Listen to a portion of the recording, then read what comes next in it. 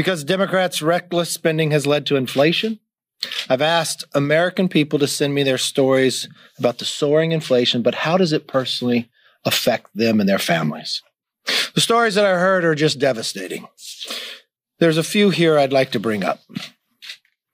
First, Chuck from Arkansas. He writes, I'm on a fixed income. I'm retired from the state police and the National Guard. My everyday expenses are up. My small amount of money is worth less. For example, I just bought gas for my truck. Last year, it cost $35 to fill up. This time it costs $92. How many of us across America have actually felt that as they fill their cars up? Katrina from Idaho, gas is $3.78 a gallon. Milk is almost $3 a gallon. We have cut spending at the grocery store a bunch since prices have gone up. No extra outings or eating out. Home improvements are on hold till prices come down. Mike, a lead pastor at the church. My wife and I can't do as much as we used to do for others, so we're not liking that. We're on a fixed income and working on building a church congregation from scratch. We are seeing many who are going without food, medication, etc. So we're taking food to them to hopefully make their lives easier. Inflation is destroying America's ability to strengthen their financial security. As I watched a clip from the president's town hall last night, I couldn't see a person more out of touch. A small business owner struggled to survive through the pandemic. He's got government now competing with him, paying higher unemployment, an extra $15 an hour, where he can't bring people back to work. And what's the president's answer? Just pay more. I wish the president understood what it was like to own a small business. For all the small business owners, they're the first to work, last to leave, and last to be paid. What they just went through in the pandemic, so many of them did not make it. They shut down and all their investment is gone. They're trying to survive today, and that's the response they get. Prices going up. Now, this is not just Republicans sounding the alarm on inflation. Larry Summers, who served as Treasury Secretary for President Clinton and Chief Economic Advisor for Biden administration, has been warning since February that Biden's big spending agenda would lead to inflation. Unfortunately, Larry was right. And last week, Biden's own Treasury Secretary, Janet, acknowledged that Americans have to brace for several more months of rapid inflation. So it's just not the three stories we told. It's not hope we can tell them. The White House tells them, the Treasury Secretary, prepare for more, eat less, drive less. This week, the president, in his choice words, that prices are now up. And what has he proposed? More spending. Not working together. Not finding that you can put an infrastructure bill together to build more roads for less, but it has to have Bernie Sanders' approach of $3.5 trillion. If the president won't listen to us, the president won't listen to his own economic advisors back when he was vice president, I don't know who he'll listen to. But America deserves more. Republicans will continue to work to bring inflation down, secure our borders, and stop crime in the streets. Because unfortunately, since Democrats have taken the majority, we took the majority in the House, the first thing they did was defund the police. I watch in my own home state, people just walk into stores and walk out without paying. I watch stores, big name brands like Target, just have to close down because they can't survive in a big city like San Francisco. We watch crime continue to rise, where we see young kids walking the streets of New York being tackled as one person's running from another being shot. Or in Chicago, where they defunded the police, where a man and woman are pulled from their car and shot on the street dead. We watch a border wide open with the new policies of this administration, where fentanyl has increased by more than 300%. That goes to every single city in America and adds to the deaths of our youth and others. It is time to stop that, to make sure the next century for America could be theirs. With that, let's open it up for questions. You know, we wrote your question down. Should I answer it before you ask it? But go ahead. In your view, what is so wrong with having Liz Cheney and potentially Adam Kinzinger serve on the select committee? Potentially they could provide some level of ideological balance to this committee. What is wrong with having one or two members of the conference joining with Democrats to investigate what happened? You know it, and we predicted it back at the very beginning. This is a sham committee that's just politically driven by Speaker Pelosi. When we proposed to do a commission back in January, she said no, she just wanted to make it political. When we responded back to her, she waited 10 weeks to say anything else. I don't think anybody in America, I think even your viewers understand what a sham this committee is and how politically driven. For her to pick and choose who can serve on, to say that the ranking member of judiciary who would have jurisdiction cannot serve. When she decides that Jim Banks, who served his nation in the Navy in Afghanistan, that he can't serve here. When she selects a chair of the committee that believes Republican senators are equal to terrorists, just dropped a lawsuit against the president and objected to the electors when it came to the election of George Bush, I think even you would understand that. Yes, sir. Punish them in any way? Yes, sir. Can we talk about infrastructure for a second? I mean, how do you view the Senate's bipartisan infrastructure? Have you been briefed on the details by now? You know, they continue to move. I haven't seen all the details. I would say, first of all, I'd like the idea of people working together and having an infrastructure bill. I think if there's one thing we should be able to do is infrastructure. I laid out to the president what I thought a bipartisan infrastructure bill would look like. The first thing you'd have to do is agree on what infrastructure means: roads, bridges, highways, broadband, and airports. I think we would then look at the need of the nation. We'd want to make sure we could make some reforms with NEPA and others so you wouldn't wait a decade to build these, so your money would go further. And I think we could find compromise there. The most difficult part is at that moment in time when they did get an agreement. The president said there was an agreement, but in the same day he said, no, I still need the other $3 trillion. You just listen to the stories. Since this new administration and Democratic majority, they proposed a bill with a nice title, but it has nothing to do with it. We watched what they did back at the beginning of the year when they called it a COVID bill with less than 9% going to it, but now we have inflation. I would like the idea of a bipartisan infrastructure bill. There is one. So do you have any view? No, they don't.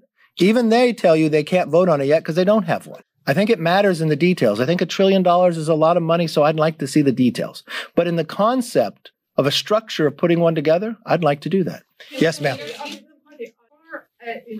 About a few weeks ago, you said that I don't know when history would go get for committee assignments to the speaker and expect for them to have them at the conference as well. Where are you right now as far as I'm right here. As far as committee assignments are concerned with Cheney and potentially Adam Kinzinger? Should they be stripped of their committee assignments and have any members come to you asking them, or rather Cheney in this case, to have her be stripped of as of Look, our main focus is making sure that we stop the runaway inflation the Democrats have caused. The idea of securing our borders, of making sure the crime that is rising in California throughout the entire nation because of defunding the police, that we stop all that. I understand from a standpoint that others could be busy on other things. I think it's a conference decision. The conference will look at it. Yes, ma'am. Mr. Leary, you got your bill last year and have been a proponent of them in recent days. We've seen more Republicans advocate to get vaccines. Why the shift in tone? I don't understand how I shifted my tone. Not your tone. I'm saying we've seen more Republicans come out advocating for vaccines, and just generally in terms of your party, why the shift in tone? Well, I disagree with the nature because I don't think we shifted in our tone. I mean, the Republicans advocated for Operation Warp Speed. We funded it. We looked from it. When I sat back and I watched the then Senator of California criticize and question whether they should get a vaccine as she was running for vice president, or I watched the number of Democrats in the House go to the microphones and criticize for Operation Warp Speed and with the vaccines. Think about what we were able to accomplish in such a short amount of time, where even Dr. Fauci said it was impossible to do that quickly. And the idea that we could have not one, but more than 3 vaccines out there, the investment we made, I think many times people will study that. The number of lives we're able to save after this virus has come from a foreign land. I think Republicans will go down from a perspective of looking forward and saving a lot of lives. And I don't think we've changed from that position at all. Maybe at times through media, people are just now hearing it, but it wouldn't be here if it wasn't for that leadership. And the President Trump deserves a lot of credit for that. I know when President Biden, I know he got the vaccine before he was sworn in and somehow he thought he created it, but his own vice president criticized it, which was not good for the American public, which was real concerning to all of us, that people would sit there and criticize something that could save a lot of lives. Mr. Leader. Yes. On vaccines again, there was a meeting or an event with some GOP members this morning advocating for the vaccine. Should House members, Republican and Democrat, be putting out statements, doing events to show that partisan? Well, I think when members first got the vaccine, that's what they were doing and showing. I mean, I believe that's continuing to be going forward. More information should be provided because at this moment in time, I think anyone that wants a vaccine should be able to get it. But I think the aspect to it, many times, if people have questions about it, let's answer the questions. Let's not say, oh, you can't put any information out. I think what would really have people have greater trust, provide all the science, provide all the information. Instead of trying to withhold something, that would bring somebody more doubt. And I think that's a wrong approach. And I think at times we hear that from the White House, and that's just wrong. Yes, sir. Thank you, Mr. Leader. We've seen, the Senate hold individual hearings on January 6th, but given that what was supposed to be the authoritative investigation is now fractured, can you confidently say to the public that Americans are going to get a comprehensive and honest accounting of what happened? I would hope so. I thought from what the Speaker has done, that puts a great deal of doubt in it. I mean, at no time in the history of a select committee in America, and I checked with the historian, has what Speaker Pelosi done ever happened before. The idea that she's going to pick and choose, you're not going to get an outcome. I mean, she's picking and choosing, and she put a chairman on that objected to the election of George Bush. She put a chairman on this committee that just had to now pull back on his lawsuit against President Trump. And she questions having Jim Banks, a naval officer who served in Afghanistan, that somehow she predetermines. I mean, it doesn't matter today what she does with that committee because it's not going to change the outcome of what it seems like a predetermined or already written report. And at the same time that she played politics with this for 6 months, the Senate acted. The FBI has investigated, and the architect of the Capitol has $10 million. What really comes down to is there's two questions. Why were we so ill prepared? If you read the Senate report, they knew at December 14th. Why were we so ill prepared? Second is, you got to make sure it never happens or has the ability to happen again. In that meantime, since that January, we have lost Officer Evans on Good Friday from a driven individual that could be politically motivated. I think everything should be looked at. Yes. On debt ceiling, Leader McConnell has said that in an interview that he thinks Democrats are going to need to go this alone. Republicans won't vote for it, and Democrats should fold it into their reconciliation bill. What's your position on the debt ceiling? How would you like to see the issue dealt with? And do you think Democrats should put it in reconciliation and vote for it themselves because Republicans won't? No, I think Democrats should put in reforms. The idea they want to do, you've got inflation caused by their spending.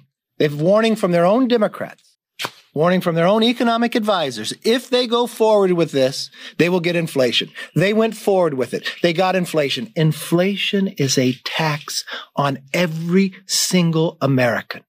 You just listen from the first story of a retired police officer and National Guard in Arkansas. That just last year he paid $35 to fill up his truck. Today it's $92. Or that mom who says they can't eat out anymore.